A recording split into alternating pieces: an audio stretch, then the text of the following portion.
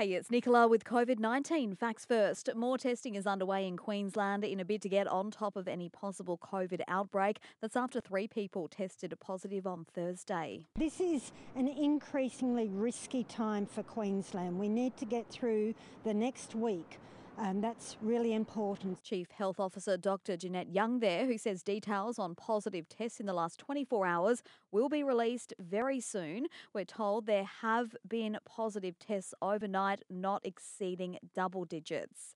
And people on the Sunshine Coast are doing the right thing with more testing happening at Caloundra's Fever Clinic yesterday. The Fever Clinic at school will also be reopened to take pressure off that Caloundra facility. It'll operate 7 days a week from 8 a.m. to 4 p.m. In Victoria now, and relatives of aged care residents have raised concerns about how the coronavirus crisis is being handled. More than 70 deaths have been linked to the aged care sector, including 10 yesterday. Federal Aged Care Minister Richard Colbeck held a virtual meeting with around 100 family members last night, telling Nine they were very upset. It was pretty grim. They were distressed. Some of them were angry. They were looking for answers about some of the events that had occurred in the facility in the lead up to the outbreak. They wanted to know what their options are now.